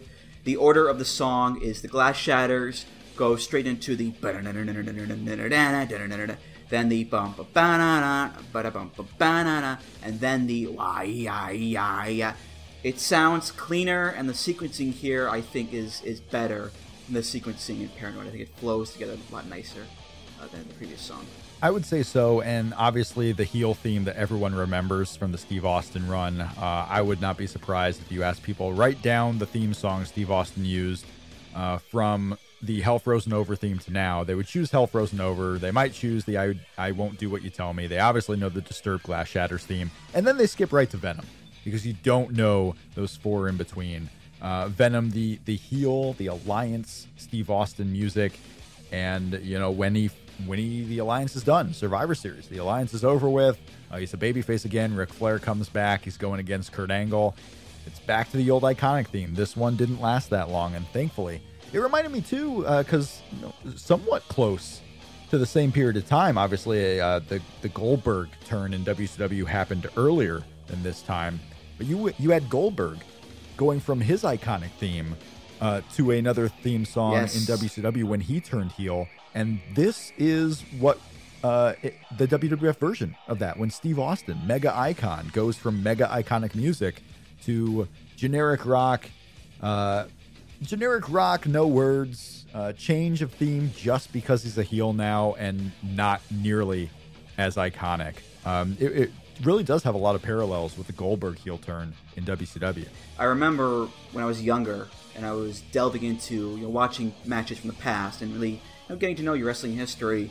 I remember one of the matches I watched was the 5-on-5 elimination match from Survivor Series 2001, which was Team WWF versus Team Alliance. And Team Alliance was, had Austin on and Angle and Booker T and all of those guys. And when Austin came out, he came out to this song, and I was used to, the Stone Cold theme. I Won't Do What You Tell Me. So when he came out to Venom, I was like, what the hell is this? It was shocking to see Austin not come out to, dana dana dana dana dana. Instead, come out to dana dana dana dana dana. It was very strange for young me to realize that Austin wasn't always the good guy, the badass who fought for. He beat people up, but he fought for the everyman. He fought for the side of the right in the end. But to see this crazy, bad guy Steve Austin with this song, it was very strange to see that as a kid. Crazy bad guy Steve Austin, who also was only on the Alliance because he didn't feel like Vince McMahon valued him. A very weird storyline this was, very weird music. The middle of 2001, the whole Alliance, the whole WCW purchase, as good as that WrestleMania 17 was, it set up one of the most wackiest years in pro wrestling history, that even as many fans are out there talking about how this year is wacky with the rise of Braun Strowman, you're going to have Chris Jericho and Kenny Omega wrestling. You're going to have, you had AJ Styles come into WWE. As crazy as the recent couple of years have been, 2001 is the all-time most surreal year. And just look at it. You had 5 or 6 different Steve Austin themes all in a year-long span. How he's the mega babyface after Survivor Series, even though he was the one who still and lost with the Alliance. Like, Kurt Angle had to turn on Steve Austin to help the WWF claim victory, and Kurt Angle was the heel. Yeah.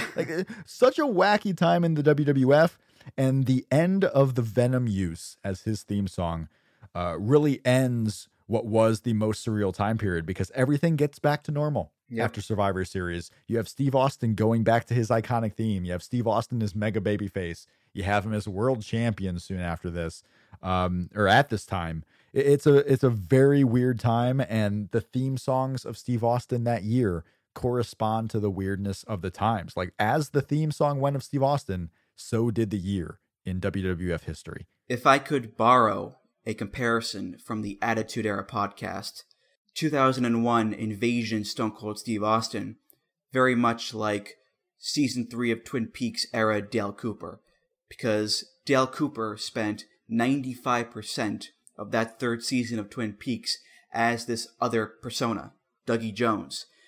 It was a complete departure of the Dale Cooper that we know and love, and that's true for Austin as well. 2001 Austin was this completely different guy. So unhinged, so crazy, so anti-Stone Cold. And the funny thing is, once the invasion was over, it was like the whole thing never happened. Austin went back to using I Won't Do What You Tell Me. He went back to being, the good, the valiant babyface. He wasn't crazy anymore. He went back to fighting the heels. Everything was going to be all right. Everything was going to go back to normal. Our long national nightmare was over with the death of Venom. Are you awake? 100%. Finally. That's a Twin Peaks reference there, Rob. Just to let you know. I had to put it in there. Okay, put it in. Yeah, it's your show. You can put whatever in there that you want. You can go crazy. So that was the theme history for Stone Cold Steve Austin, one of the all-time greats. There was some metal in there, some funk, some orchestration, more broken glass than that barefoot scene in Die Hard. It was a lot of fun. Did you have fun, Rob? I did have fun. I learned some new things with the WWF themes. I can honestly say I knew there was 1 week where he used something in between Glass Shatters and Paranoid. I thought Paranoid and Venom were the same song, so I learned that was a different thing. And then I didn't really, I didn't know what song he used in between. I just knew there was one, and apparently there were two. So I learned a lot about the 2001 year of Steve Austin and themes. You know, not much to the theme songs he used early in his career. You know, he used popular songs. People do that, but what popular songs he took really told you what he liked, what the personality of Steve Austin was, even though he may not have portrayed the same thing on TV. I had a fun time learning about the theme songs of Steve Austin, one of the most iconic superstars in the history of pro wrestling, and you could say entertainment in general. Stone Cold, he's an all-time great. He's one of our favorites. And doing this episode was just so much fun, looking at the different themes that he's had, and it was fun looking at them with you, Rob. And hey, thanks again for coming on the podcast. If you ever want to come back on, the door is always open. Hey, thanks for having me. No, I really enjoyed it. I might take you up on that invitation. But yeah, no, this was a good time. Go out there, listen to the theme history of Steve Austin in full. You know, we talk over the songs here, but you got to hear these songs one after another. Go listen to Satan's Sister. Yeah. Tell me you don't see Stone Cold Steve Austin in that theme song. Listen to Fame. Tell me you don't see stuff. Oh, wait, no, sorry. Oh, no. Wrong song. All right, well, that's going to do it for this episode of Music of the Mat. Thank you so much for listening. Rob, I'll let you go first. What do you have to plug? You can catch Shake Them Ropes on the Voices of Wrestling Podcast Network, shakethemropes.com, at Shake Them Ropes on Twitter. We talk current day WWE, NXT, everything going on, live reaction shows after pay-per-views. Go check us out. Give us a follow. And Music of the Mat is also part of the Voices of Wrestling Podcast Network, along with other great podcasts like WrestleNomics, Open the Voice Gate, New Japan Purocast, Burning Spirits, Wrestling Omakase, 5-Star Match Game, and many, many more. VoicesOfWrestling.com. Check them all out there. Follow the show on Twitter at Music of the Mat. Follow me on Twitter at Andrew T. Rich. Check out the VOW forums at voicesofwrestling.com/forum. That's where you'll find the YouTube playlists for each episode. And of course, rate, review, subscribe to us on iTunes or Google Play, or check us out in the VOW podcast feed. For Rob McCarran, I'm Andrew Rich, and I'll see you next time on Music of the Mat. Take care, guys. And that's the bottom line, because Stone Cold said so. Music of the Mat is intended for entertainment and information purposes only. The songs used throughout this show are property of their respective copyright holders. Summer's almost over, but at Old Navy the styles are as hot as ever. Get to Old Navy now for 30% off all jeans, 40% off all dresses, and 50% off all tees. That's right, get 30, 40, and 50% off all your favorite styles for the whole family, plus up to 75% off clearance. Hurry in fast. These deals won't last. The sale ends soon at Old Navy and OldNavy.com. Valid in-store 8/22 to 8/28 and online 8/22 to 8/24. Excludes in-store clearance, bubbles, active, licensed, and men's package tees.